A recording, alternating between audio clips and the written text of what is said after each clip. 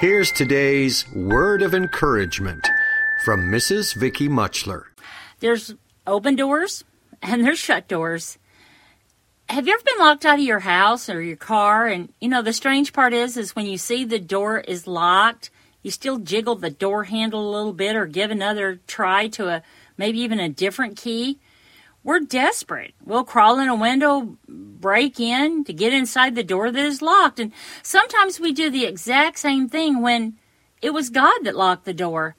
Just as Paul and Silas and Timothy were on the missionary journey, and the Bible says in Acts 14:27 that the doors were open to them. God owns the key to every door. He can open any door. He can also lock any door. Doors he opens, no man can close, and doors he closes, no man can open. Just like the door in the ark, the Bible says God shut the door. Because God shut the door for Saul to go to Asia, he was led to Europe.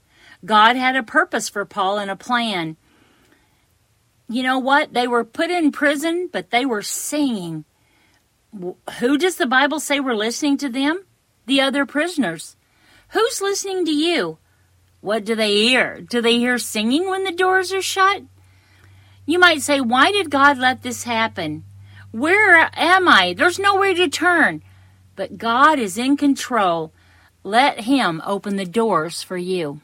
Mrs. Vicky Muchler is the wife of Pastor Mike Muchler of Grandview Baptist Church in Beaver Creek, Oregon, where they've ministered together for over 30 years. Word of Encouragement is a production of Faith Music Radio.